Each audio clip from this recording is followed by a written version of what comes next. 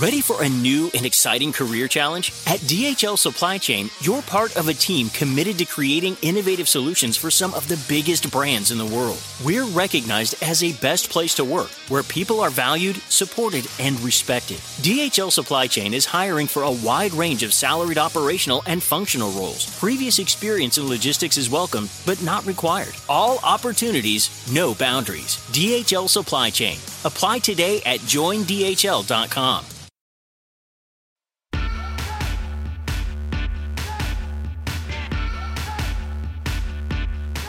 Hello and welcome to Hysteria. I'm Erin Ryan. And I'm Alyssa Mastromonaco. Alyssa, as a person who lives in a cold climate, is it advisable to eat snow a la Reese Witherspoon? Listen, I'm with Reese on this one. We grew up licking like lead pipes and drinking tap water. A little snow once a year from a pure source isn't going to kill anybody. Now, would I add caramel, chocolate syrup, and cold brew to my snow? No. I wouldn't. But when Reese was pressed and it became an issue, I was like, girl, I got your back on this one. A little snow never killed anyone as long as it's from, like I said, a pure source. Okay, but would you drink rainwater? Because I sure wouldn't, because the sky is dirty. I don't know if you saw the very scientific thing that Reese did, which was that she melted the snow and it looked pretty clean. Okay. Also, I defer to Al Roker on this, who says, it's not going to kill you. That's true. There's a lot of other stuff. In small doses. A lot of other eat stuff it that's every going to day. kill you before snow poisoning. Although I did learn recently that if you are ever in a plane crash in the Andes Mountains, that eating snow is not good because it makes you thirstier. You got to melt it first. Really? Yeah, you got to melt it The first. more you know. Yeah, so check your privilege, Reese. You're not in a plane crash and eating snow to survive. She's also not a cannibal because she's not in a plane crash. It's not technically cannibalism if the victims were not killed and harvested for their meat. If you eat a dead body, it's not cannibalism. Fuck, you know too much. I do. Alyssa, I really love the show this week. It felt so good. It felt so good. Well, Katie Couric is magical. In every way. She's like a news unicorn. She can talk about anything, but also very much understands, like, you know, sometimes you talk about some people talk about things they don't know that much about, and she is not one of those people, and we love her for that. Exactly. And, you know, she talks to us about her recent interview with Kamala Harris and her notorious interview with what a great story. Sarah Palin. Do they stay in touch? We'll find out. And then after this great far-reaching conversation with Katie, and then in addition to this far-reaching talk with Katie, we talk about the Biden administration's push to remind people about laws that already exist when it comes to abortion. Abortion.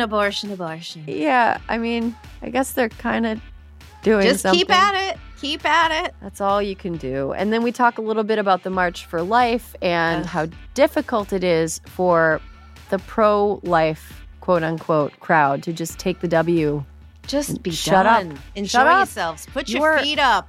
Yeah, you're Streisand affecting yourself into a future where we're going to get abortions at Chipotle, guys. If you keep talking like the way you're talking. I mean, it was a banger of an episode. They need another revenue stream because their food is getting worse. And so why not also do abortions at Chipotle? Look. Do a little mifepristone. Like the Panera charged lemonade, except like a mifepristone cold brew. Sounds perfect. And then, of course, we got Sandy Petty.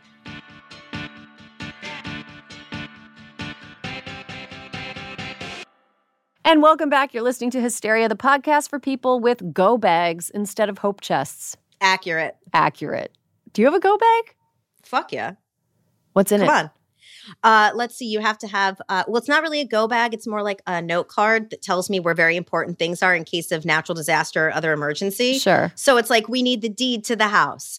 We need old family pictures. Only the things you can't replace. Okay. That makes sense. And the cats. The cats. Yeah. I guess I have like a bag packed because I'm too lazy to unpack it when I get back from trips. It has like my toiletries in it and a couple outfits that I didn't wear, a few pairs of underwear. Throw in a first aid kit. You're ready to go. Yeah, exactly. And some flares. And some flares. And some roadside flares, and you're ready to go. During pandemic, I went through a little bit of a prepper phase where I was like, not really a hardcore prepper, but I was like, I got to have a battery charger for my car. I got to have a burner cell phone in case this shit goes sideways. You have a burner cell? I have multiple burner cell phones that were purchased prior. They were purchased in 2020, and so they're even less traceable now than they were. I've never used them. So sad that you didn't tell me you had a burner so I could get a burner and we could just like burner communicate together. Burners are walkie-talkies for people that are afraid of everything. Okay. Well, the primary happened earlier this week. It was a little bit of a snooze. So we don't really need to go into it. Nikki Haley's still going. In it?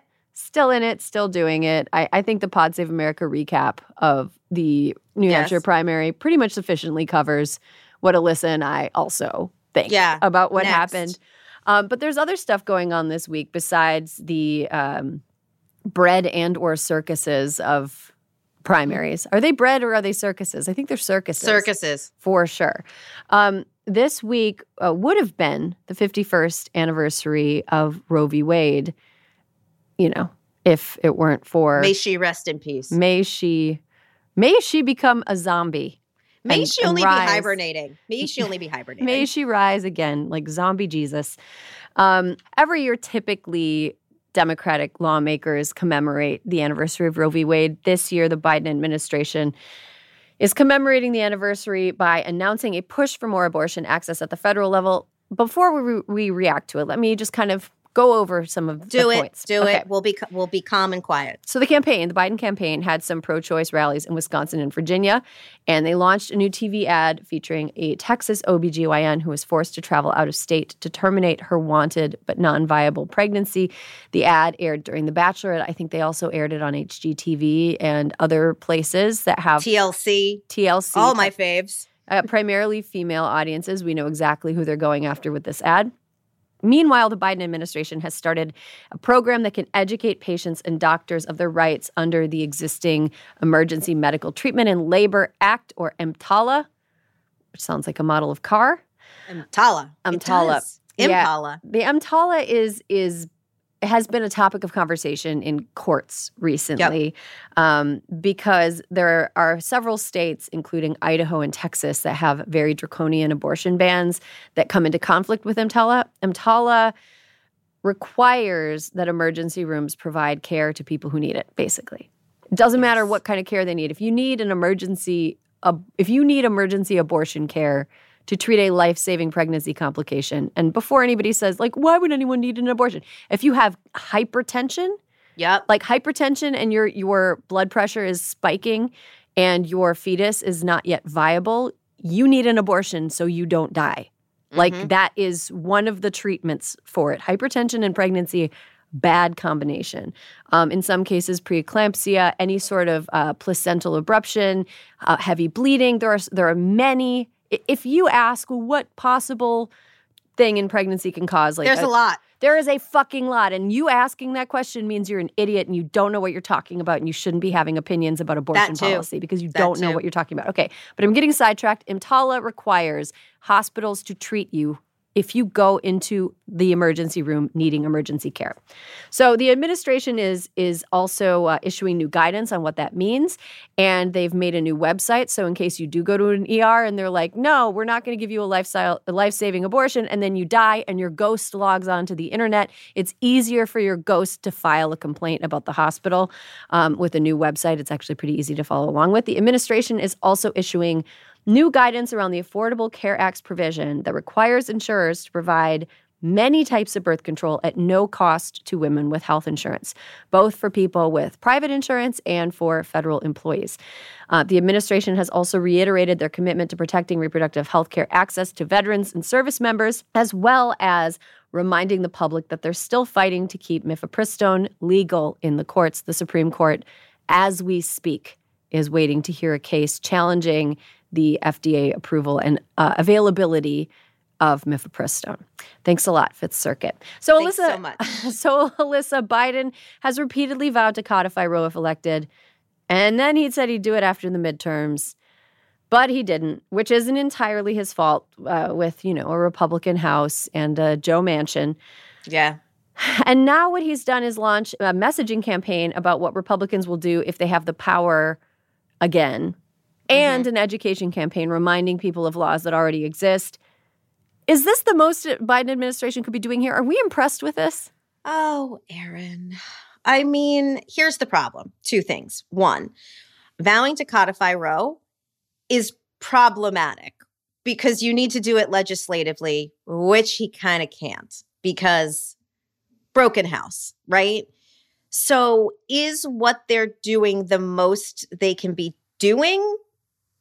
Yes, kind of. I mean, but it's very frustrating. It's very frustrating. I don't know. I'm going to just say WWTD, Alyssa. What would Trump do? And I don't think that he's a great role model for anything. He's not. He isn't, but he is a really good role model at just throwing fucking spaghetti at the wall. He is. So you could be doing like executive order. Like the problem is Democrats sometimes are a little too cerebral, right? So it's like, yeah, you could be fucking throwing, executive orders against the wall. They'd make their way through the court system based on the highest court in the land. God knows what would happen at that point. But like, basically what's happening right now are a series of steps that are helpful and are trying to help women. But unless you are so hyper vigilant and following the thread of all these things and have the time to do so and aren't in a crisis where you need to sort this out quickly, this is really fucking like not practicable for people who are in a crisis, which is what this is meant to help.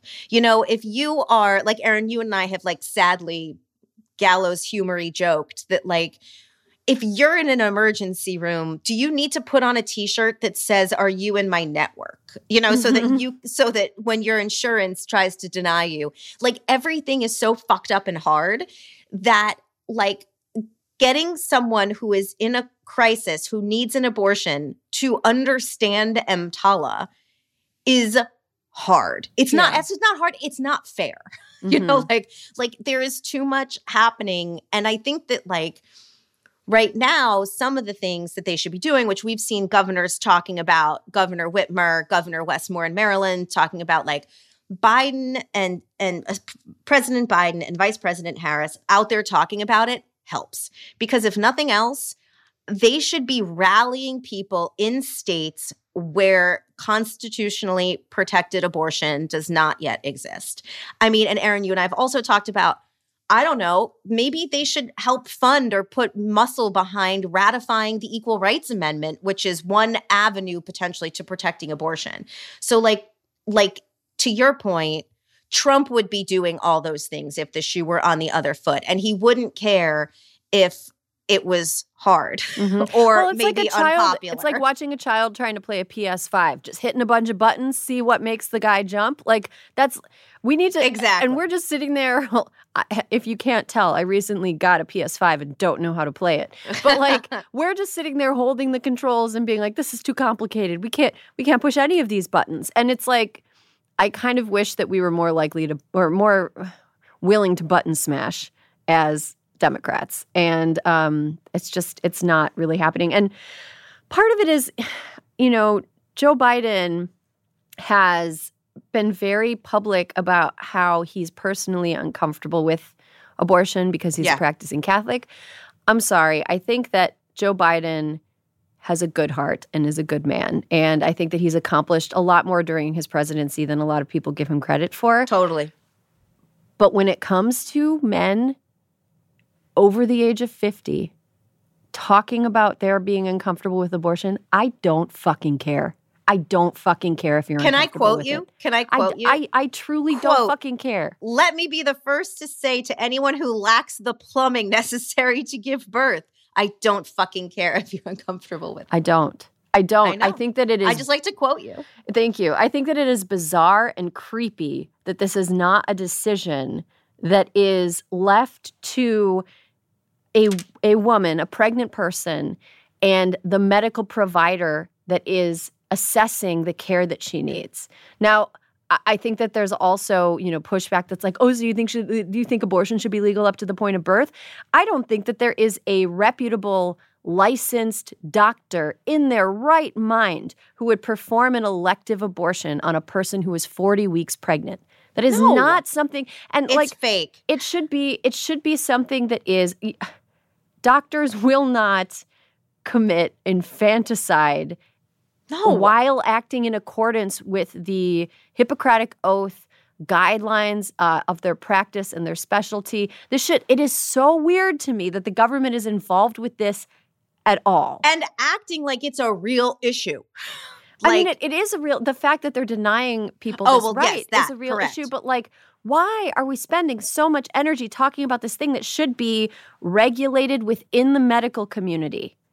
Correct. I was talking about abortion at the 40th week. Oh, yeah, that's not a thing that happens. And it is, and the cases in which there have been super late term abortions that were performed on women in unsanitary conditions, that was extra legal. That's already not legal. That was, Dr. Kermit Gosnell his clinic was an absolute horror show. That is not a hospital. That is people going outside of the law to obtain care. And it is just an outside of the medical fields, codes of ethics to obtain care. It should be between doctors and the people that need the care. And it is so creepy that so many people feel like it should be a government issue. It makes me feel crazy. Anyway, at least we've got Kamala Harris, I think, since it must be an issue of public policy. I think Kamala Harris is actually really good on this issue. Yeah, she's out there. She's doing it. She's out there. She was in Wisconsin. In Wisconsin, as listeners know, there was a Supreme Court election earlier in 2023, in April 2023, that resulted in a decisive victory for a pro-choice candidate in a state that is usually 1 or 2 points purple. So Kamala Harris being in Wisconsin is wise. She's a good messenger. I think I'm glad she's out there. And I also want to say, as we go into the campaign, this is one of my pet peeves. In the way that we talk about politics and political issues. People say voters are people going to make decisions based on abortion, or are they more worried about the economy? I don't know, man. As somebody who is very aware of how much children cost, how much birth costs, how much healthcare costs, I'm just going to go ahead and say they are linked. They're linked. They are linked. And Governor Gretchen Whitmer of Michigan has said recently that having a child or not having a child is one of the biggest economic decisions that most women will ever make in her life. So why are we pretending that it is separate from why are we pretending that voters are going to value the stock market performance over the micro implications of whether or not they are forced to give birth or carry a complicated pregnancy longer than they should have to? Why is that? Why are they fucking separate? The reason people are having and Democrats should talk about them together. Exactly. Like Governor Whitmer did. And actually, economics is one of the big reasons that people choose to have abortion. The unaffordability of having children is one of the big reasons that people I can't do this. Marjorie Taylor Greene's out there being we got to rebuild the workforce. We got to do this. It's girl, let me tell you something. People aren't having babies because they can't afford them. That's the bottom line. And that's the bottom line. There is this McMansion hillbilly class of people that wants the birth rate to go up so that when they're 80 years old and yelling at the people working at Jamba Juice, there are enough workers for them to yell at. It is so fucked. And yeah, Marjorie Taylor Greene can kick rocks. Let's talk, speaking about kicking rocks, let's talk a little bit about the March for Life, which is still happening. Something that's super interesting about the March for Life. It has been going on since the early beginning 80s. Of time. It's been going on for a long time, and it's a gathering of creeps and losers who think that it is their business whether or not women that they don't know and have never met carry pregnancies to term. A lot of people who don't have the plumbing getting involved here. A lot of people without the plumbing. A lot of people you don't have the range. March for Life this year really brings into relief that it is really a march for people who cannot, for the life of them, just take the W and shut the fuck up. The worst thing, I'm sorry, free advice for the pro-life community here. As we have seen in the coming up on 2 years since the Alito draft was leaked of the Dobbs decision, which overturned Roe, the less pro-life people shut the fuck up, the worse it is for them, right?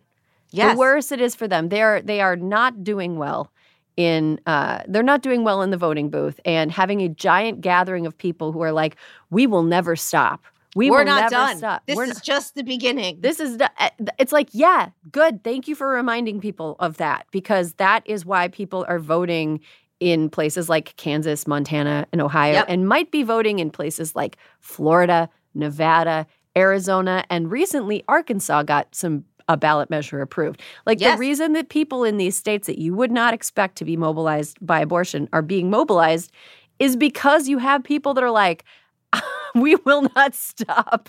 Like, oh my God, you guys are fucking terrifying. Exactly. They literally are the only people not reading the exit polls of any of the primaries or any polling. It's like, guys, people are actually super repelled. Like 67% of America is like, yikes. Yeah. Too much. And they're like, more. They're like Cookie Monster, but for women's rights. Gop, gop, gop, gop, gop, gop. Yeah. And one observation I've made about the abortion debate in this country is that prior to Roe v. Wade being overturned, there was one mission for the pro-life crowd, and that was to overturn Roe v. Wade. They had one mission, and then they got it, and then it just sort of splintered off into all of these disparate pieces. They caught the car. And now they can't agree what to do next. Like, do they want to outlaw birth control? Some of them want to outlaw birth control. Birth control, I know. Some of them want to outlaw IVF. Some of them want to come after, like, they're coming after things that it's like, nah, man, nobody wants, like, nobody, like, single digits. You went too far. Right. But I think that the pro-choice side has been empowered by the most disempowering event in its history.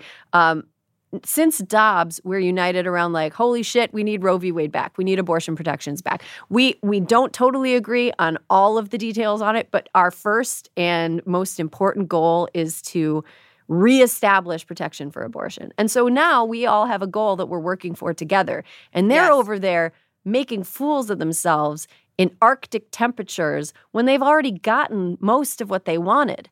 Just shut the fuck up. They got what they wanted, and they're on the fast track, something you and I have talked about just amongst ourselves a lot. They're on the fast track to promoting something like what's happening in El Salvador, where there's a complete abortion ban, where women who miscarry, women who have stillbirths go to fucking prison. And women who have given birth in hospitals and had the baby die in the hospital are sent to prison for not taking better care of themselves when they were pregnant. Yep. And that's not hyperbole. Yeah, no, that's not hyperbole at all. Okay, so we have a lot more news to talk about that we just do not have time to talk about. But some of this is developing. We're going to talk a little bit about the child tax credit. Tax credit. We're into that. Child tax credit we're going to get more into next week. That's something that is kind of in the works, and it might actually be a bipartisan effort to make life easier for families in this country, which is bipartisan crazy. And bicameral. Bipartisan. Oh, my God. What? This is it's not without some pitfalls, but we'll talk about it next week. Yeah, this is the most bi that our legislative branch has ever been. Ba-dum-bum. Okay, so let's take a quick break.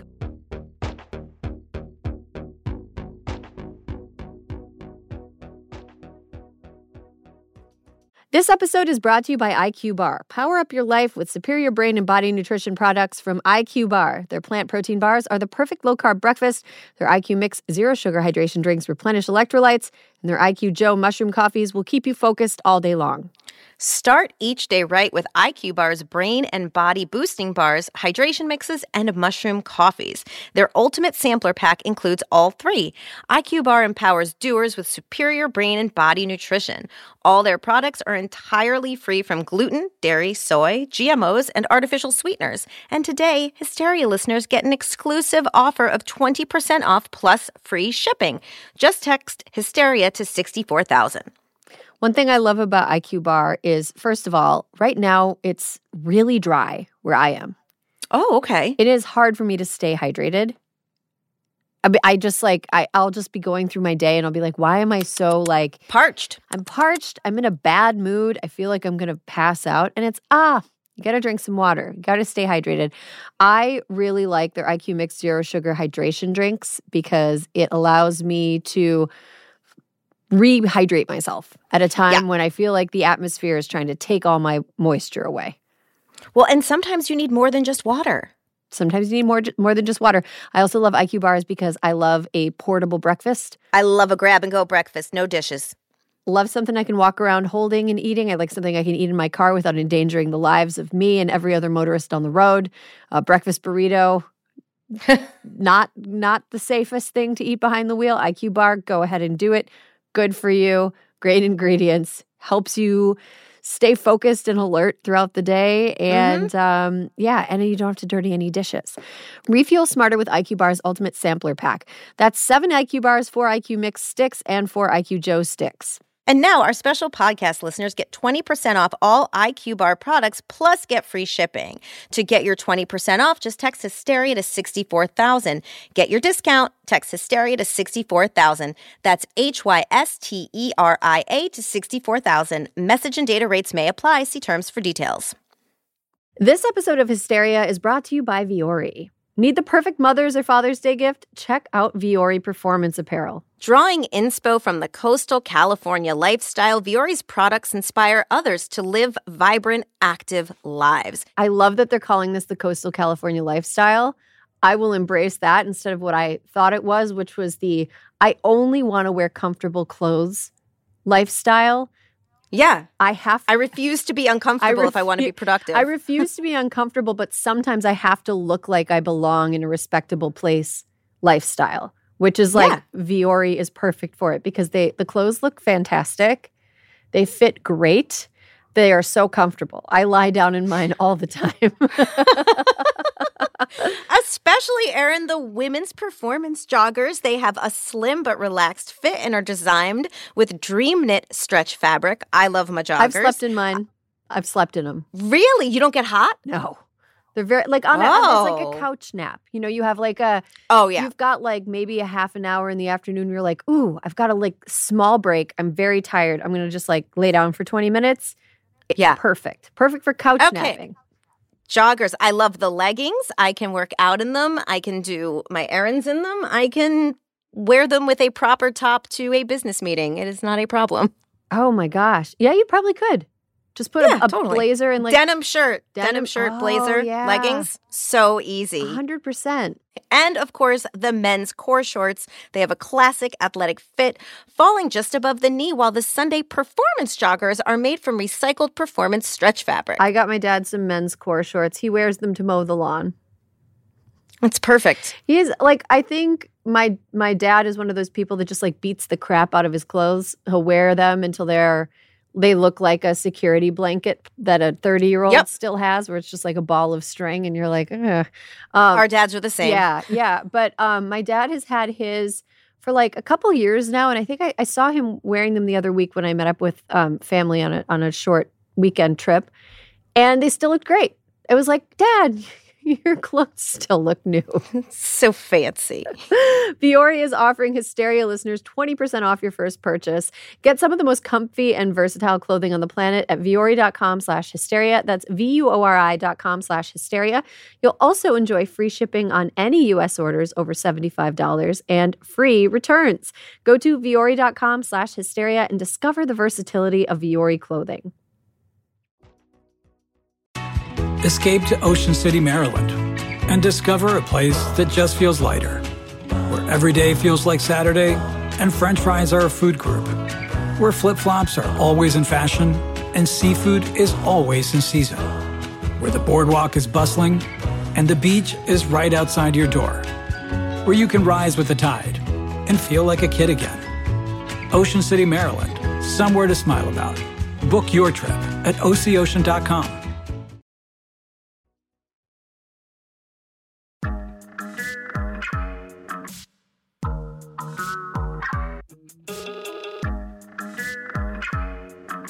And welcome back. You're listening to Hysteria, the podcast for people who would never complain about the news being boring because they've lived through exciting news times and have the standing weekly appointment with a therapist to show for it. Our guest today is an award-winning journalist, a #1 New York Times bestselling author, the writer of the newsletter Wake Up Call, and the host of the iHeart podcast Next Question with Katie Couric. Well, okay, that gave it away. Please welcome to the pod, Katie Couric. How are you today? I'm great. I'm so happy to be with you both. And thank you so much for inviting me to your podcast. Katie, in honor of your newsletter, Wake Up Call, which I love and read every morning while I'm making my instant coffee because I've become so lazy. Bless you.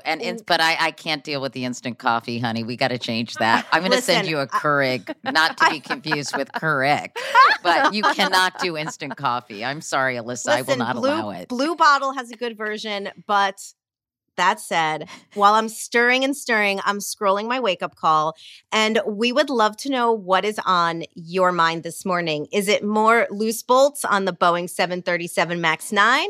I don't know, maybe talking to Kamala Harris? What's on your mind, Katie? Oh, what's on my mind is my interview with Kamala Harris, because it was pretty exciting to be able to do that, not working for a major news network. Having her agree to do an interview with me for a podcast, for our newsletter, and for my social media audience. So we were very absorbed with pushing that out this morning. Normally, my podcast drops on a Thursday, but we were like, what are we waiting for? This is insane. We need to push this out to the world now. We thought a lot of people were going to be interested in the campaign because of the New Hampshire primary. But one of our links wasn't working for a period of time, so I was apoplectic for a nanosecond this morning, as some friends of mine were like, we tried to click on the Kamala interview and it wasn't working, and of course my hair was on fire. We fixed it. It was a website problem. And now all is well in the world, Alyssa. But Katie, that's been on my mind. Okay, we have to hit the pause button on this for a second because you're Katie fucking Couric. So I would assume that people take your phone calls, that when they're like, Katie wants to interview you, Vice President Harris, that people say, when and how long does she need us for?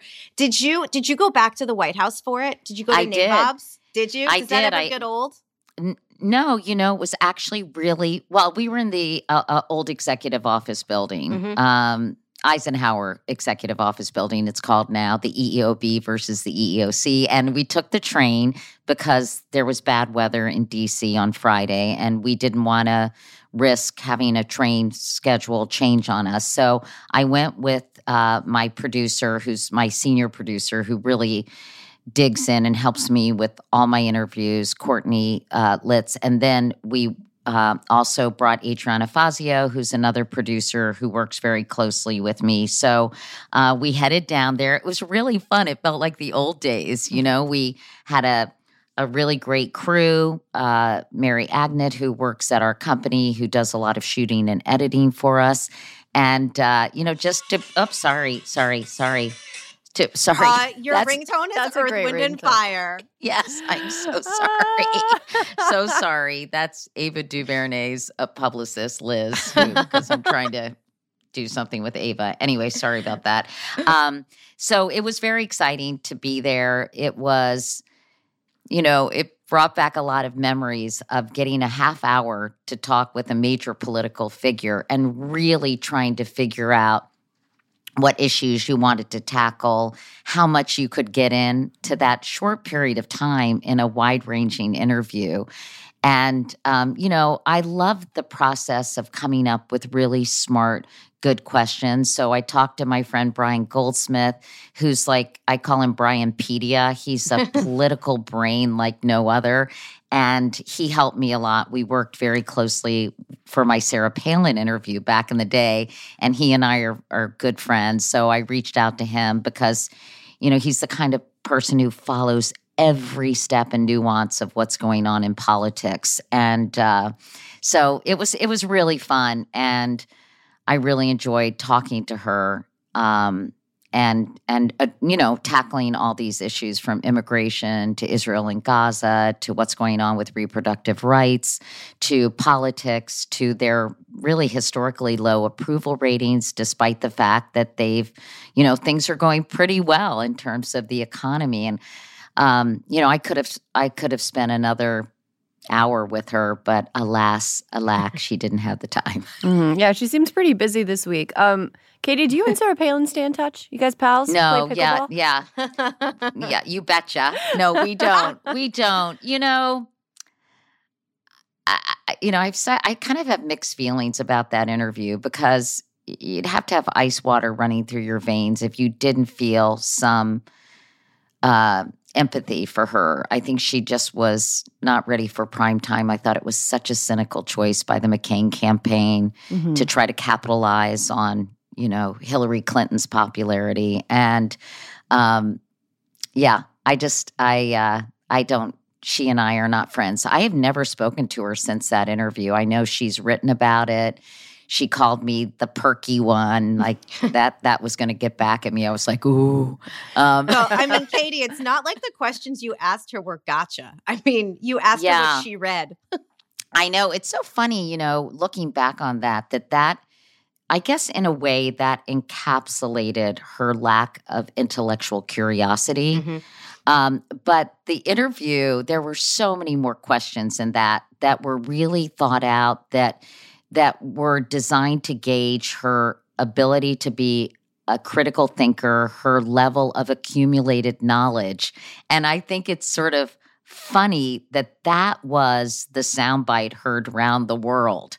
And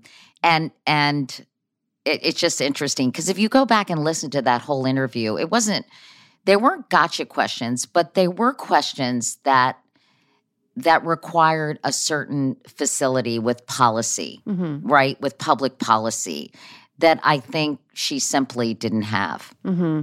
Yeah, it's interesting because we're kind of getting into Veep stakes talk now with the presumptive nominee, Donald Trump. And I keep I mean, wait, can we just take a moment?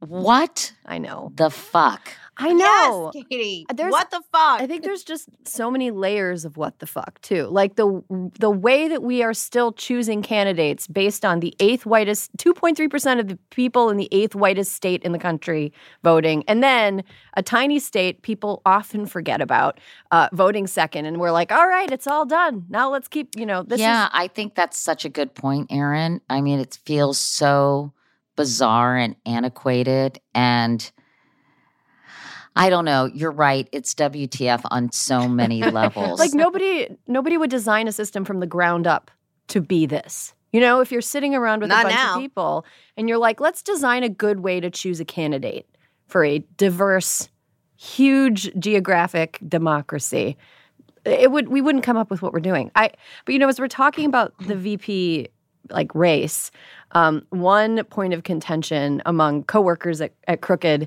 is like, who's it going to be? Who's it going to be? My stance is that I don't think that Republicans, and especially Donald Trump, learned anything from the Sarah Palin pick.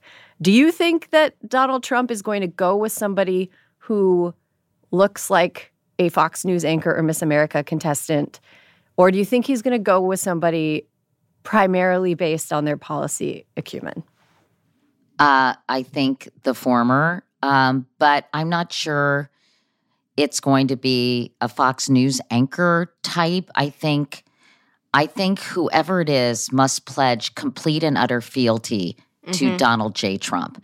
I think what he has learned is from picking someone like Mike Pence, who, however you feel about his politics, has a certain modicum of integrity and respect for American values and the Constitution. I think that he is going to require someone who has respect for one person, and that's Donald Trump. Mm-hmm. You mean like Elise Stefanik, who he can call Stepphonic, and she'll still defend him? Yes, I think Elise Stefanik is a good candidate. I think that Tim Scott maybe, I mean, I don't know about you all, but that whole scene with him standing behind him someone was criticizing his teeth to gum ratio. And I was like, hey, back off. As someone who has a very gummy smile, that is hitting below the belt. But this idea that, I guess there's some bad blood between Tim Scott and Nikki Haley. Like I was talking to my friend Brian, my aforementioned friend Brian Goldsmith. We did a quick Instagram live, and I was in my pajamas at 11 o'clock at night, just kind of wrapping up the New Hampshire primary. And I guess Nikki Haley didn't call Tim Scott after he dropped out of the race, which is kind of bad form and sort of politics 101. So there must be some bad blood. But Katie, didn't she appoint him to be U.S. Senate? She did. And, in fact, as Trump mentioned that in his speech last night, and he's like, you must really hate her. I mean, it is just like so fourth grade out there. Mm-hmm. It is just so bizarre. And then the response that was like, but no, I just love you more, or I like you more. It was like, oh, are you competing for half of his best friend necklace? Like, he's only got one half. You all remember best friend necklaces and how it was a little bit of a blood sport to like be the other half of. Yeah, it seems very – I feel like there is a humiliation cycle that Donald Trump puts people through. And it's very predictable, but it goes at different speeds. So we have the like Kevin McCarthy, my Kevin humiliation cycle where people are forced to like humble themselves in front of Trump, do whatever he wants. And then when Trump is done using them, he's like, who was that? I don't even know who that was. Back to Bakersfield for you, my Kevin. Yeah, exactly. And Kevin's just kind of got these sour grapes that are, admittedly funny, but none of these people, I think, that are going through the humiliation cycle with him are willing to admit that they're going through it. You know what I'm saying? Like, yes, it's so bizarre. I mean, can you imagine just, I guess you really want to hold on to power, to have to engage in that kind of public display of humiliation and insult. And I don't know, it is very, the world is so strange, isn't it, ladies? Yes. Mm-hmm. Yes. I mean, I don't even know. But, I have been trying to spend a little more time understanding why people are supporting Donald Trump. And I don't know if that's something that you all think about. I mean, I actually need to talk to more Trump voters. Mm-hmm. I think there are a lot of things. I think it's a confluence of many factors. And again, I'm not a political anthropologist, so this is just me riffing on and theorizing on what is happening. We had dinner with some friends last night, some really super smart people. And I was saying that I thought income inequality was actually at the root of so much of this. The fact that people at the top of the food chain are making so much money. And then people are struggling. The middle class has cratered. People are worried about their kids and their standard of living, and if they're going to be able to have the middle class life that maybe they did. I think there is a lot of white displacement going on with, whites, and by 2044 will be the minority race in this country. So I think there's a lot of discomfort about this innate superiority, whether acknowledged or not, that a lot of white Americans feel.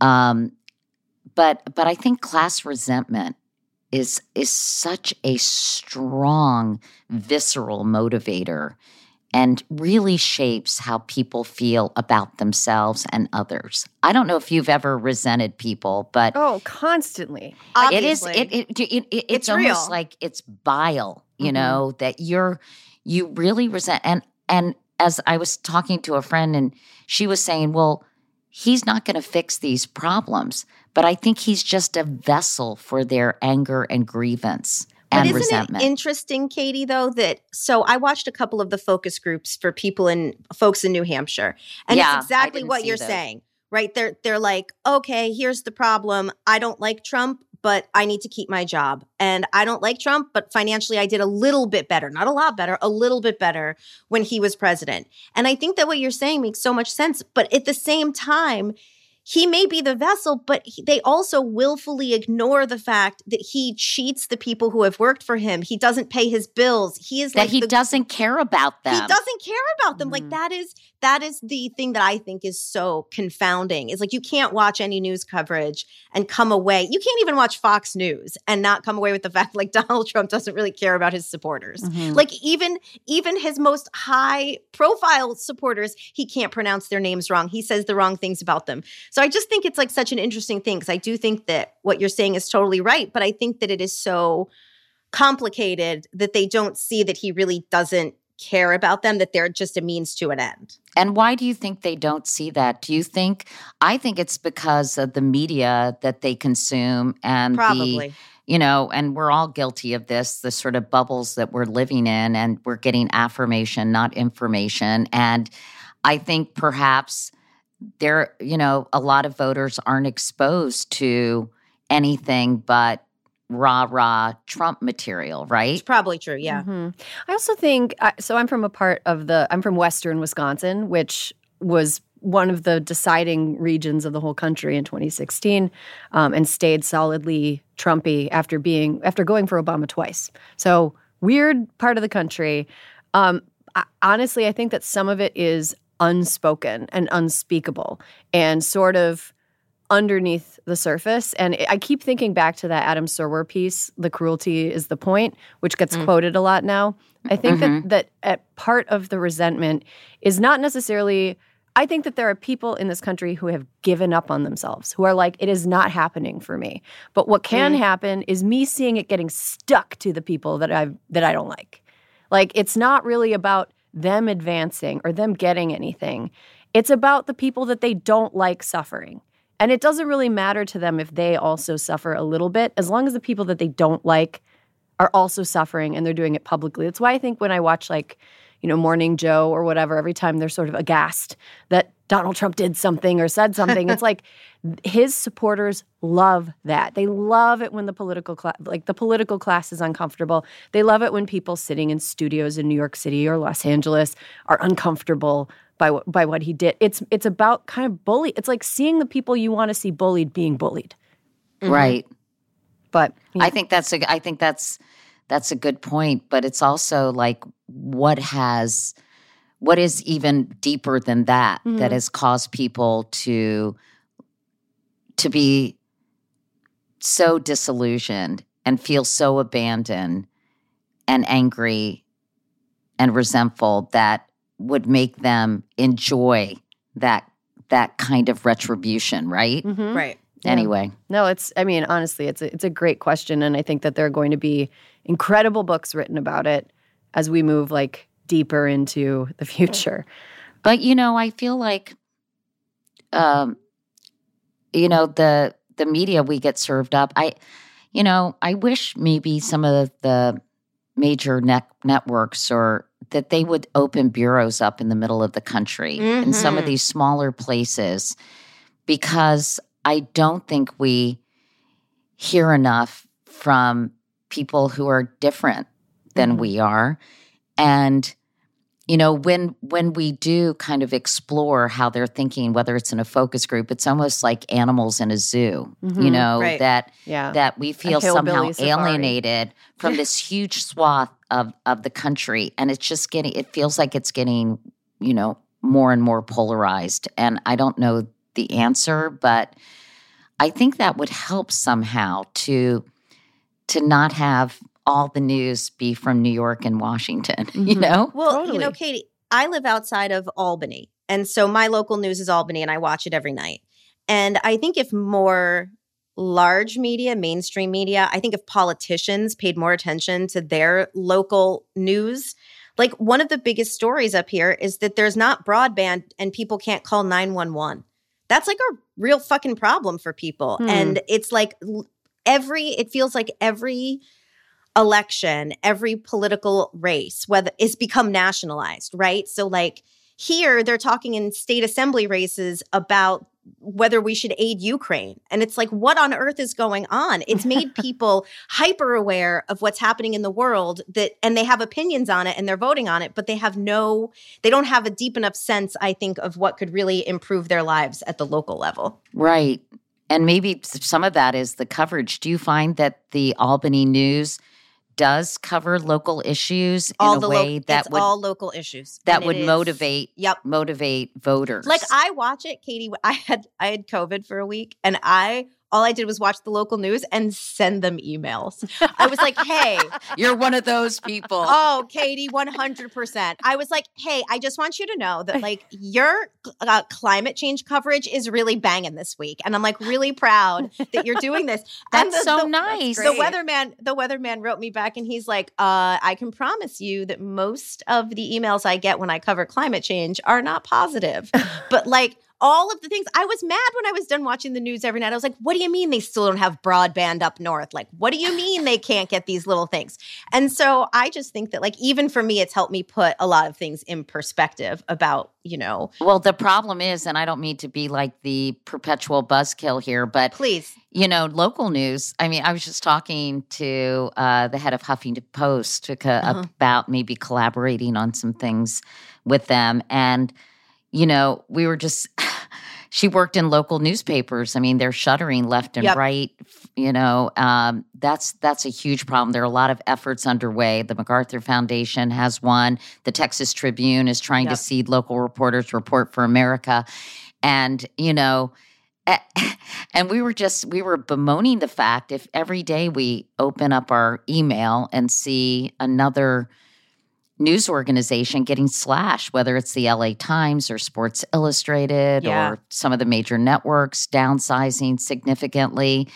And, and also the hatred that people seem to have for the media. It's just so, I think, misplaced. And I don't know, you guys, it just feels like a hot mess right now. So I don't know. I wish we could do something about all these things. And I'm at a loss. I think I've noticed that as well. Like my hometown newspaper is now mostly just like press releases reprinted with bylines. And obituaries. Yeah. And obituaries and court appearance notifications and whatever, like, foreclosure sales. And I almost think the news and media during I was in New York working in digital media during the like boom years of blogging. And everyone was like, okay, we're going to make so much money off this. This is going to bring in so much money. And it became a thing that people bought up and pursued as like an asset to make money. And, it's not like reporting is expensive.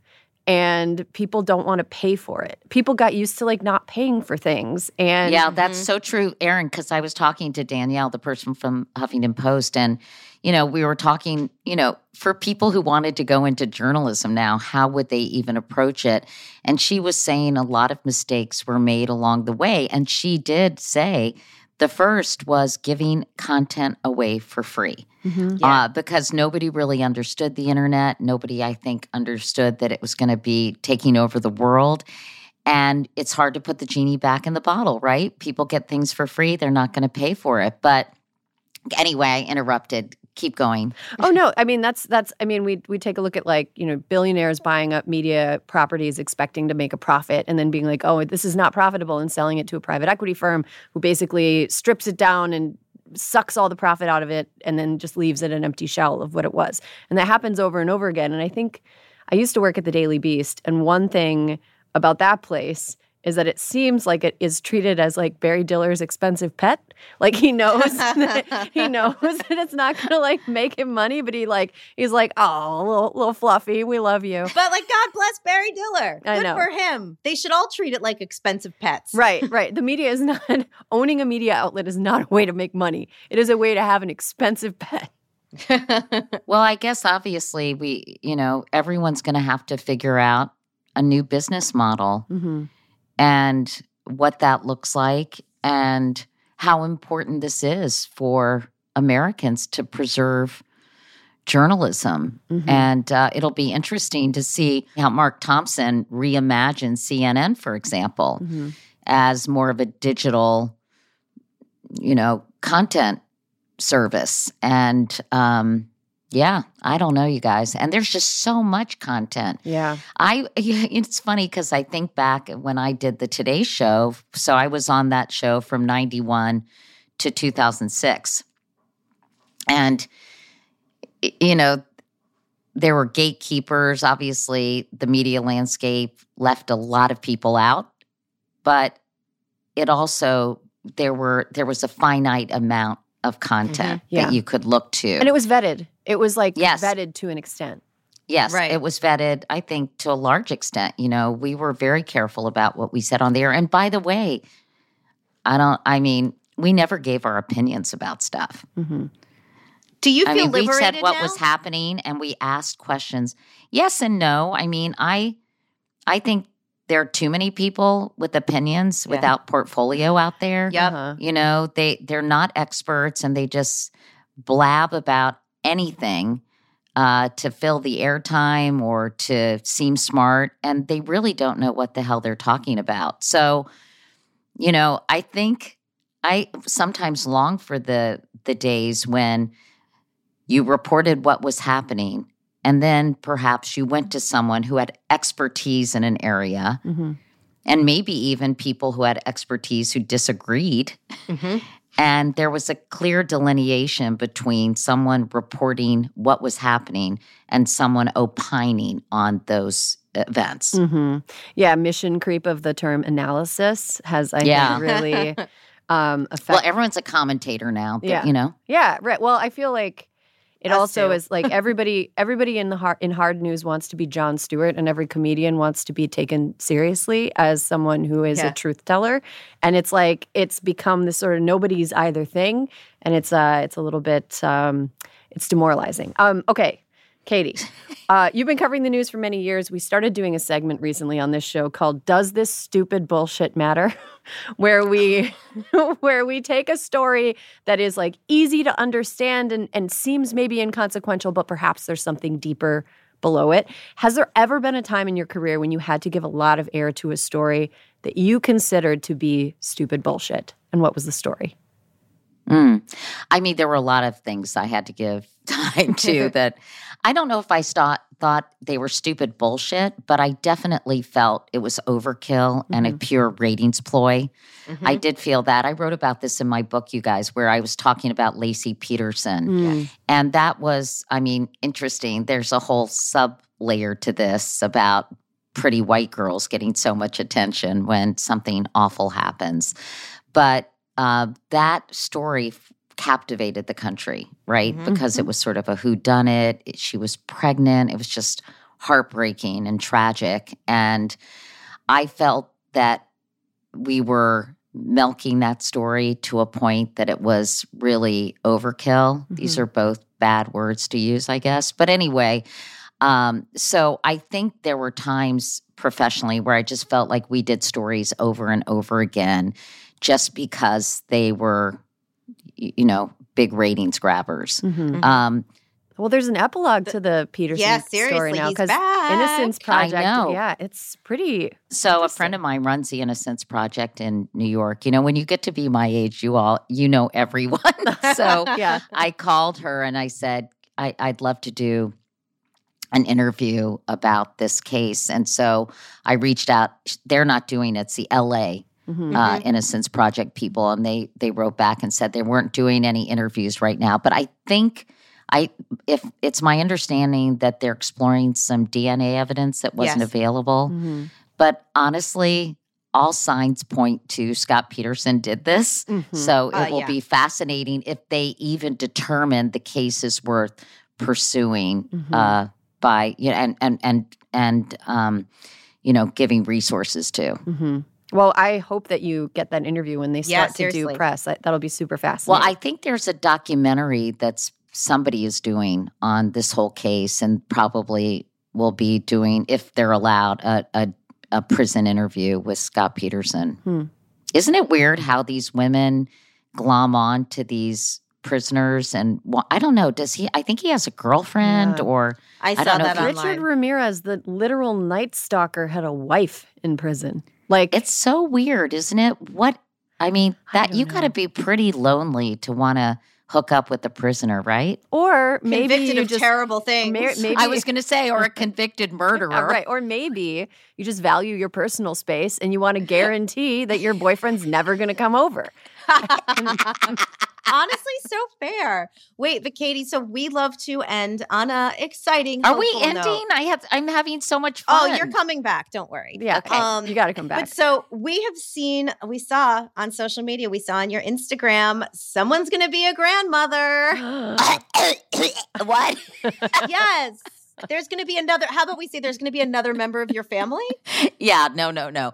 I'm absolutely thrilled. It is a little freaky. Let's be honest. I don't know if any other people listening to this, you guys probably don't have many. I don't know how many. No, we have grandmas. We have grandmas and You do? grandpas. Are We run you the a big gambit, grand? yes. Okay, good. Yeah. So I think your first grandchild, it's a little bit, it's a little bit of a head game for a second. Because I think you have to acknowledge, yes, I am old enough to have a grandchild. And by the way, my daughter Ellie is 32. It's not like she's a teenage pregnant person. And so the word is kind of freaky. Someone sent me a funny article saying how baby boomers refuse to be called granny, grandma, grandpa, whatever, and they're coming up with all these cute names because they obviously think, just don't want to accept the fact that they're getting older. But it's very exciting. Ellie is due on March 23rd.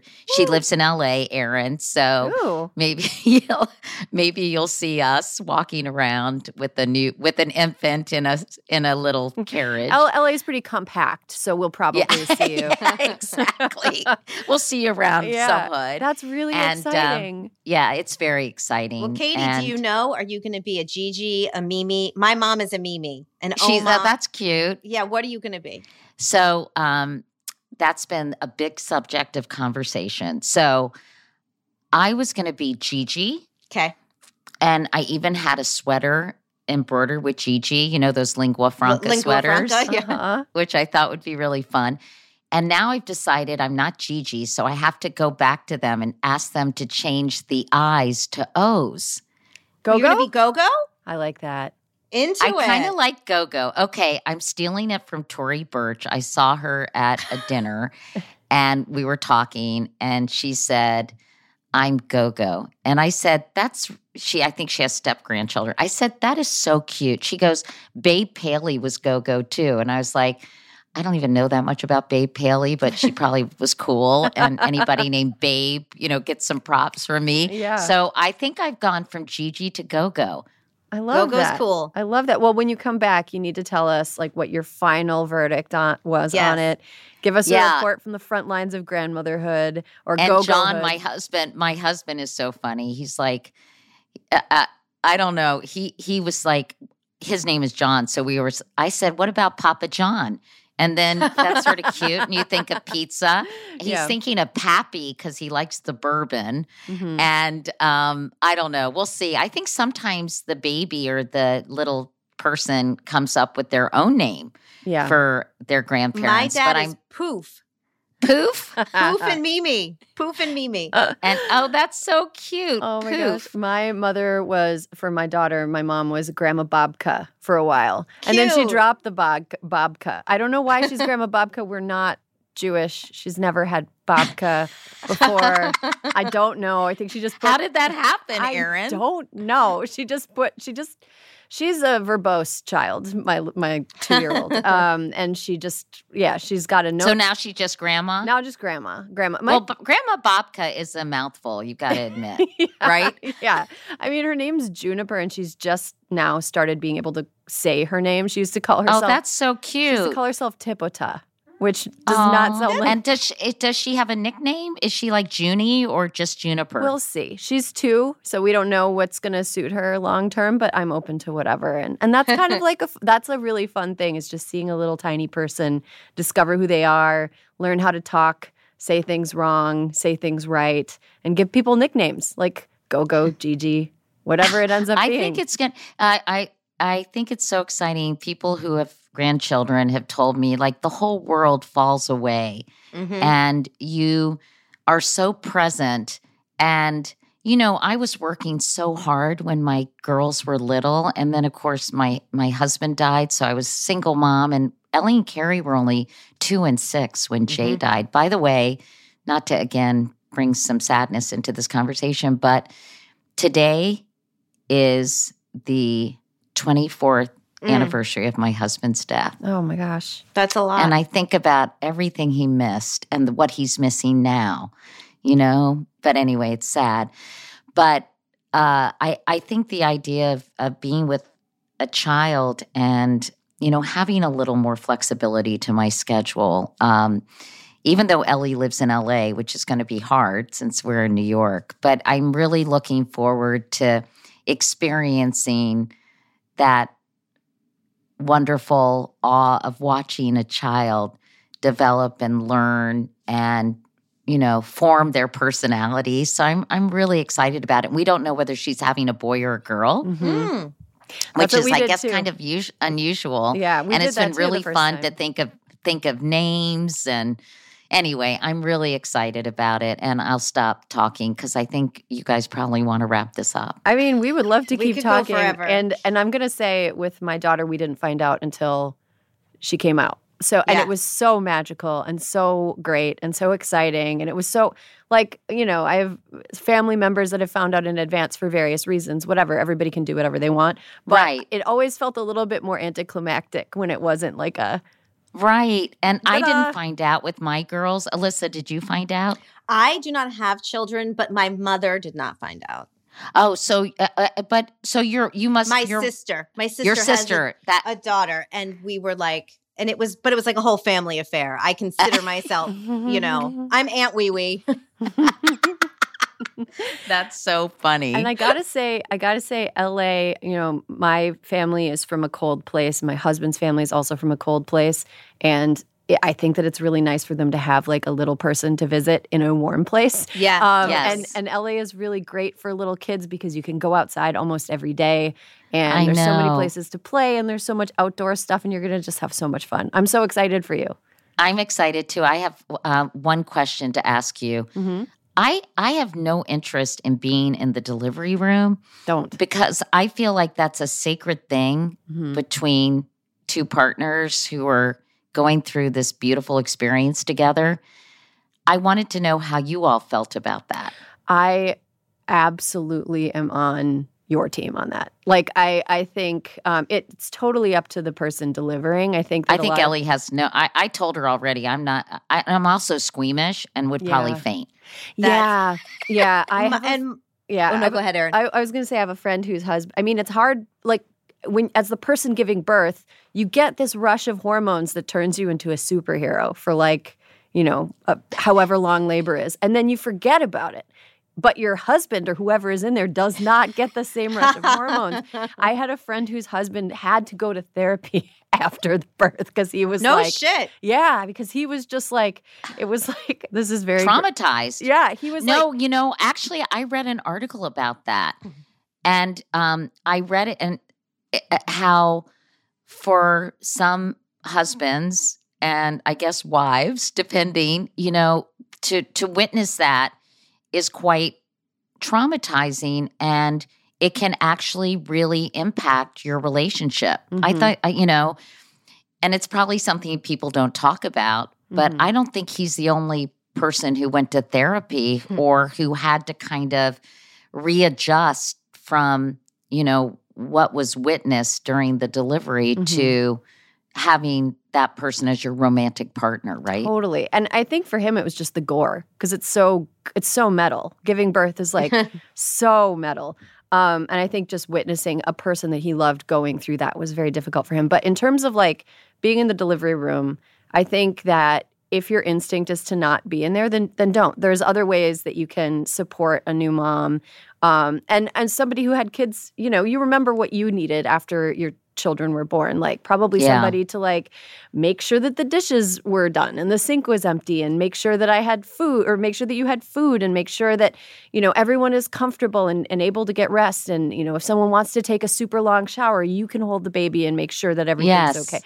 Just there are other ways to support mom without physically being That's there so for true. a medical I remember ordeal. being in this gnarly green bathrobe, like having not showered for like 3 days with my boob attached to this like milky machine, feeling like Elsie and thinking, oh my God, this sucks. I am miserable. It's horrible. The first week is horrible. It's absolutely horrible. And people, I think, thankfully, my parents weren't too like bargy, like, let me get in your space. But like, there are people who are just constantly surrounded by people, and your boobs are leaking and you're bleeding and you look terrible and your body is shaped like an empty suitcase that like fell off the conveyor belt. It's so hard. And I think just having somebody there, like having you there, Katie, will mean a lot to your daughter, especially because you're coming in with like empathy and care, and you're there to like support her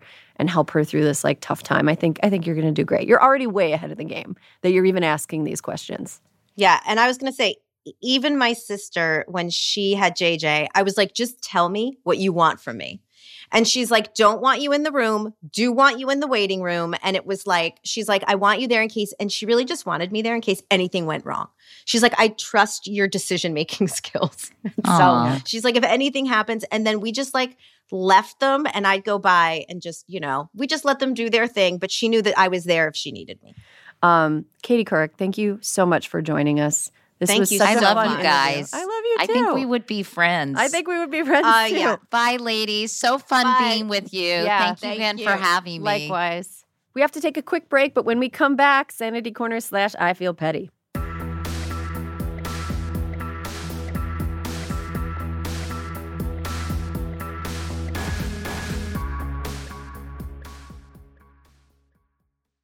Here you are, BPMs high, sweat dripping, body moving, tongue panting. You're working hard, real hard, and you're thirsty. You need vitamins, nutrients for peak performance and energy. And your plants do too. Aw, I mean, just look at the little guy. Water-soluble plant food from Miracle Grow is full of essential nutrients. Just a little scoop into your watering can and boom, instant feeding and bigger, more beautiful plants. It's kind of like a sports drink for your plants. You may have to suffer from heat, but your plants do not. You can live out your MasterChef dreams when you find a professional on Angie to tackle your dream kitchen remodel. Connect with skilled professionals to get all your home projects done well. Visit Angie.com. You can do this when you Angie that. Why are smart businesses graduating to NetSuite by Oracle? Because NetSuite eliminates the expense of multiple business systems by consolidating your operations together into one. NetSuite is the #1 cloud financial system, bringing accounting, financial management, inventory, and HR into one platform and one source of truth.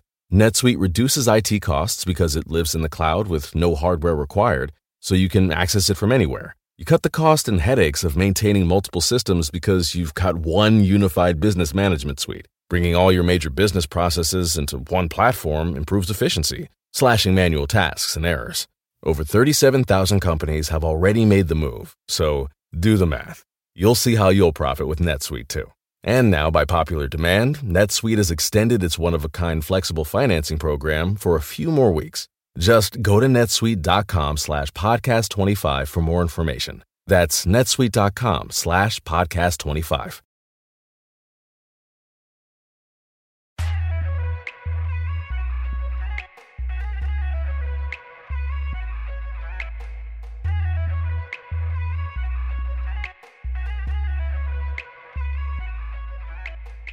And welcome back. You're listening to Hysteria, the podcast for people who think being Knuff is the bare minimum. Before we get to Sandy Petty, some announcements for the class. We are officially in an election year. What? Haven't heard anything about that. Which means it's time to get psyched up with some fresh Vote Save America gear. Grab a new tee for your next volunteer shift or a crew neck that's been specially designed for peak phone banking performance. So many great tactical features, including sleeves and also soft. Wow, sounds amazing. Plus, 100% of profits from the Vote Save America collection go straight towards supporting VSA and grassroots organizations that are helping Americans get the tools they need to make an impact. Head to crooked.com/store to shop now. All right, Alyssa, we got to talk about the giant pink elephant in the room. Barbie? The Barbie movie. What the fuck? Okay. Come on. Yeah, this is okay. So, in case our listeners haven't been paying close attention to Oscar nominations, and if you haven't, I salute you because they are a giant waste of time. Unless you have a friend who is nominated, like Cord Jefferson, his movie was nominated. Yeah, very then exciting. clap, clap, clap. Yay! Yay for people who work hard and are good people and did a great job. But if you weren't paying attention, so the Barbie movie was the biggest movie of the year last year, bar none. It was a global phenomenon. Yep.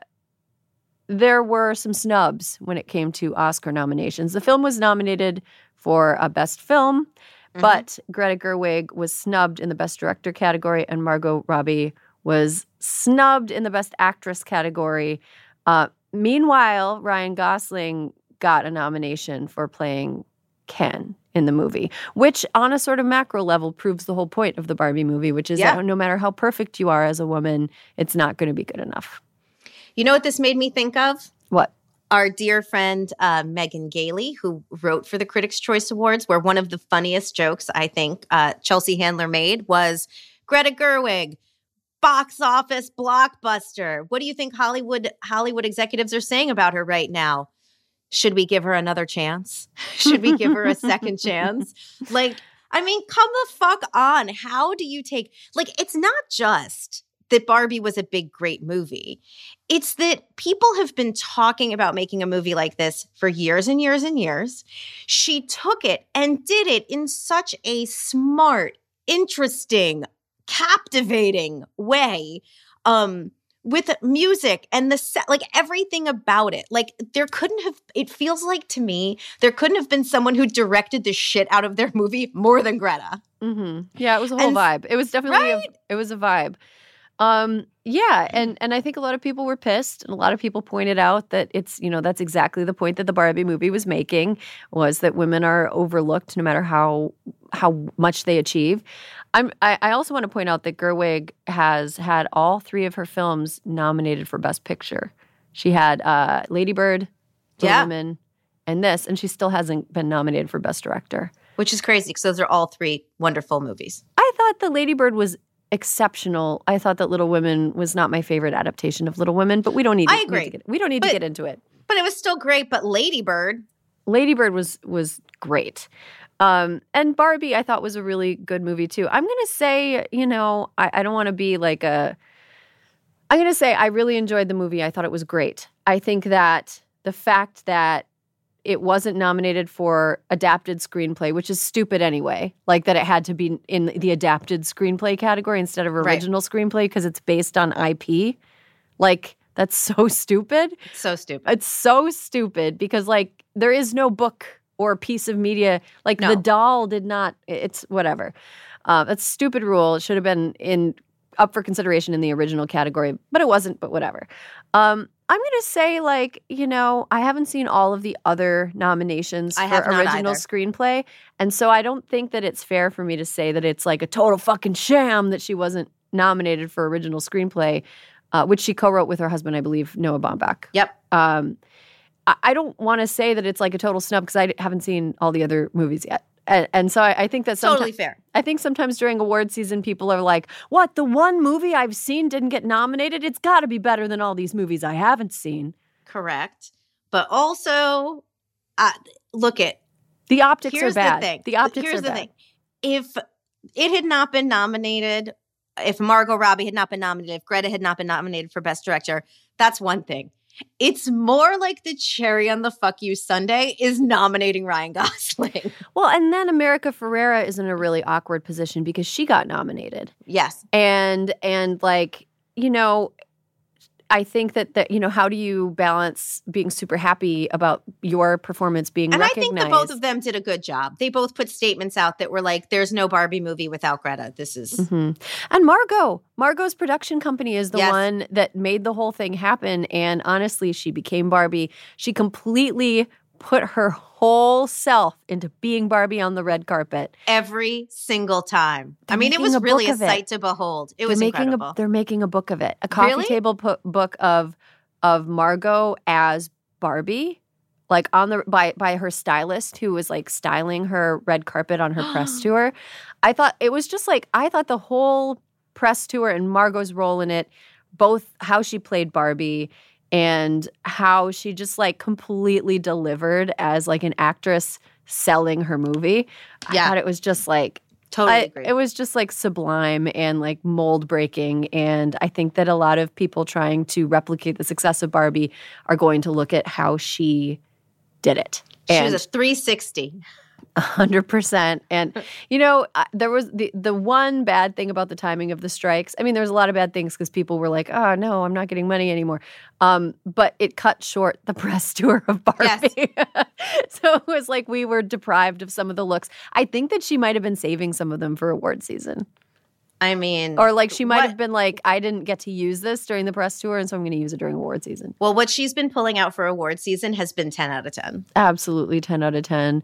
So, yeah, I mean, I kind of, on one hand, I think that the optics of the who was nominated and who wasn't when it came to the Barbie movie was just like very like, oh, great, googly moogly. But on the other hand, I think that grumbling about Oscar nominations, if you haven't seen all of the movies that did get nominated. I mean, we're talking about the best actress category now contains the first ever Native American actress to be nominated. Without question. And if Margot had been nominated, one of the people would not have been. And so it's like... No, again, I think it comes down to just the Ken of it all. That's true. That is true. The Ken of it all. That's how it feels to me. If it would have felt like a snub, but it felt quite pointed when they were like, but... Ken. Mm-hmm. And America Ferrera. Yeah. I mean, look. Ferrera thing just doesn't feel like it plays into the like bad optics of the whole thing. I think it just is. It puts her in a slightly awkward position. But I'm very happy for her. Former Hysteria guest, by the way. Yes, ma'am. Yes. So congratulations to America. And a hearty click of the tongue to the people who... to the people. Can you imagine seeing that list of nominations before it was made public and being like, oh, no. Fuck. Yeah. Oh, God damn it. Here we go. They're lucky that Twitter is an empty spirit Halloween of what it used to be, because the Twitter reactions would have been crazy. Hillary Clinton reacted to it on Instagram. So, look, you know. When you've got Hillary's attention. Yeah. Oh, I want to talk about something that is not really that petty, but is... it sounds petty because it has to do with like a niche clothing company that mostly rich moms I'm so mad about this. I'm so mad about this. Okay. So Kite Baby is a brand of clothing. It's like bamboo baby clothing for babies with it's really like high quality and nice and silky. Which, by the way, the CEO developed because her child suffered from eczema. And it was found that bamboo clothing, there's so much in this story that made me mad. But like, she did it to solve a problem, and here we go. Sorry. Right. So she started this company based on an empathy and care for mothers and babies and their needs, right? Female CEO, female founder. One of her employees adopted a baby, and the baby was born very, very premature. I think like 23 weeks, was just the razor edge of... Not even a pound. Not even a pound, but 23 weeks is like just the very limit of when modern technology is able to keep them alive for long enough. Like, they have to have so many interventions to survive, and it is a long stay in the NICU, and it is super stressful for any, parents involved, and it requires so many resources. Anyway, so one of her employees adopted a baby who was in the NICU, requested some accommodations for work. She wanted to work remotely. She wanted to have, I think, some extra leave. She just wanted some accommodations for this, like, extremely stressful complication in her life plan. Right. And the CEO denied her. And there was a huge firestorm. People got super mad. And then the CEO was like, whoops, I'm sorry. I'm going to make it right. Do you think enough was done? Like, is this like... I have so much to say. This made me so angry. First, we should have paid family leave in this country. That's one. Two, the CEO, here's the thing. When you first of all, the CEO admitted she made this decision herself, that she was the one who's like, sorry. Now, the intricacies of the leave plan there were like based on how long the woman had worked at the company. She got 2 weeks off paid.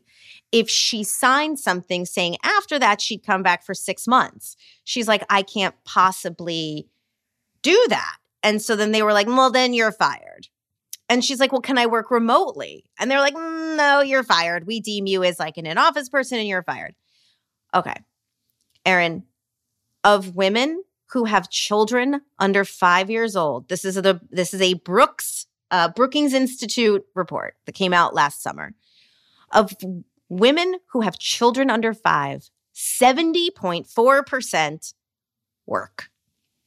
So if you have a company that's like, we're here for moms, and how many moms like this woman here, and here's the other problem. One, you cannot pretend to be something externally that you are not internally. That is number one. She's not progressive. She's not taking care of families. She's not a girl's girl. Ilk. She's not a girl's girl. Here's the other thing.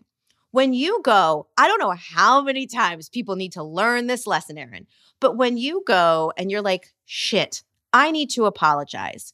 Going to the lawyers in your company to finger fuck your statement so that you don't set yourself up so that you get sued, right? Like, I understand the fine dance, right? You want to apologize, but you don't want to say anything where you make yourself vulnerable to a secondary law, like a lawsuit or something like that, right? Right. Okay. It never works. If you have to apologize, you just got to go the fuck out there and apologize. And guess what happened? She had to make another apology. And she came back for round 2, the old CEO, and she was like, listen, I gave you a statement that was like lawyered to fuck, and like, here's the deal. I'm sorry. And it was much more, I'm being an asshole, but it was much more authentic. She took total responsibility for what had happened. And it's like, Erin, come on. Like we've seen this happen so many times. The whole thing is such a formula. Like progressive company is like, we're the best, but then like they don't walk the walk internally. And then they have to apologize and they do a bad job. And then they have to apologize a second time. And like, I want to know, have they actually, they said they were going to, but I would like to follow this story and see if they actually change their maternity leave policies going forward. Because like, again, this country should have paid leave. Yeah. That is something that's so important. But and FMLA is really like, until you've had to use it, you don't really know how flimsy it is. And I think a lot of companies that should, on their own volition, do better, hide behind FMLA, being like, and they're like, we can't do anything. Yikes! So FMLA only applies to like 50% of employees in this country. Yeah. So like, you might think that you qualify for FMLA, but you probably, you're 50-50. You might not. FMLA also only applies, it provides job protection and no pay. Right. You aren't even guaranteed your old job back. You're guaranteed an equivalent job. Yes. An equivalent job in the corporate ladder, but some of those jobs are just totally you can come back from FMLA and just be put in a dead-end position with like no chance to advance. FMLA only kicks in once you've been at a workplace for 12 months. So like, your employer can just be like, oh, you haven't been here for a year. I guess you should have known that your baby would be born premature. Like, like, I guess you should have known, well, whatever. Like, there are things that FMLA you cannot plan for with around the birth of a child, and FMLA is just really, really rigid, and childbirth is really like unpredictable. And like, another thing I wanted to say is like, the CEO of Kite Baby ruined this woman's experience with the birth of her child. Ruined it. You can't unring that bell. In addition to the stress of having a premature baby and not knowing whether or not that baby would survive, and seeing that baby in a glass tube hooked up to all kinds of things and getting injected with steroids to help its lungs finish developing. Like, in addition to that, you are always going to remember, as part of that child's birth, the fact that your CEO was a fucking asshole to you. The CEO at a company that is allegedly for moms. No, it's not for moms. It's there to extract profit from moms. And when moms are not there for it to extract profit from, you're not useful to the company anymore. And I think sadly, this happens in a lot of companies across the country every single day. it's not as blatantly hypocritical as it is in this case. But yeah, we need fucking nationwide paid family leave. Yeah, because you know why else, as a fucking child-free woman, I'd like to just pop off on this one. We need a federal policy because a lot of companies too will be like, oh yeah, we have a good policy, but we're actually not doing anything ourselves. We're just going to make the other people do more work and we're not going to help them. And which is like such a fucking shit dynamic to put people in. And so anyway, I just want to say that too. It's like, do better. You're all profitable. Do right. better. Well, and then also like people who don't have children, whether by choice or circumstance, being put upon because, you know, there's like one less employee and the company doesn't like spring to hire a temp to help like or with like some anything. of the lifting. Yeah. I mean, in other countries, there are employees who literally That's their job to float around to different companies and fill in when people are away on parental leave. And it's just so stupid. And also, like, we wonder why the birth rate is falling in this country. I don't know. Could I put on my thinking cap? Could it be it's that on. there's Thinking caps are on. absolutely no support for parents? And in many cases, in places where you expect to find it, there is overt hostility to them. Yeah. Like, and it is so short-sighted and stupid and gross. And Kite Baby, so disappointing. Luckily, there's still little sleepies, which thank God. And hopefully, look, maybe she's one to grow on. You know, maybe the CEO learns from this and actually does implement a nice policy. Yeah, and let this be a lesson. If you're a CEO of a company that has a shitty family leave policy, this could be you in the future. You can fix it. You can fix it now, or you can, you know, see the ghost of maternity leave future play out as you're watching this whole thing happen to the Kite Baby CEO. Okay, that's all the time we have for this week's show. What a great episode. This is really fun. Listeners, we love you. We swear we're going to do more shout outs. We just keep running out of time. Yeah. We keep running out of time because we keep having too much show. So much show this week. So much show this week. Thank you to Katie Couric for joining us. What a lovely person. She didn't just join us. She hunkered down. She hunkered down. She sat, with her legs crisscross applesauce on her chair like we were all in a sleepover. You know, it was just great. KatieCouric.com is the place to sign up for her newsletter. Yes, which is wonderful. Really, really nice.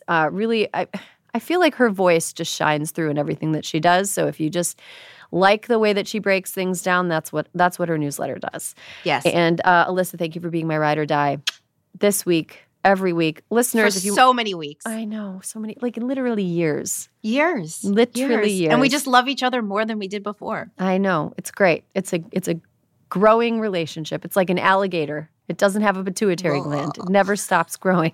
Why did I? Sharks. Why did you do that? You're crazy. I am. Listeners, hysteria@crooked.com. If you want to get in touch, you got feedback, you got tips, anything you want to say to us. There will be more hysteria for you next week.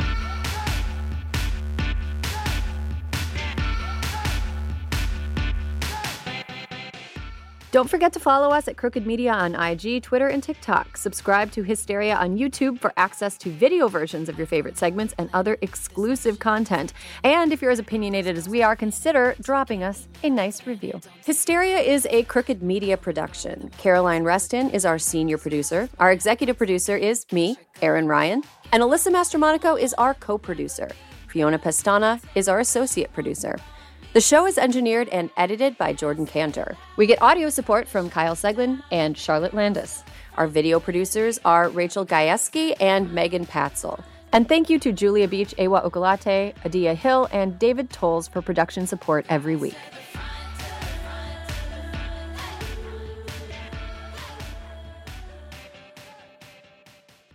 On this episode of Plant Killers, we'll explore one nation's most notorious fruit and vegetable killer, bad dirt. What makes bad dirt so bad? The answer? The ingredients. But fear not, true crime enthusiasts. This story has a happy ending. New Miracle Grow organic raised bed and garden soil. It's made with quality organic ingredients from upcycled green waste like compost and aged bark. Unlike the other guys who can't say the same. Looks like bad dirt's murdering days are over. Thanks to Miracle Grow. Join us next time on Plant Killers. You can start your day off right when you find a professional on Angie to get your plumbing right first. Connect with skilled professionals to get all your home projects done well. Visit Angie.com. You can do this when you Angie that.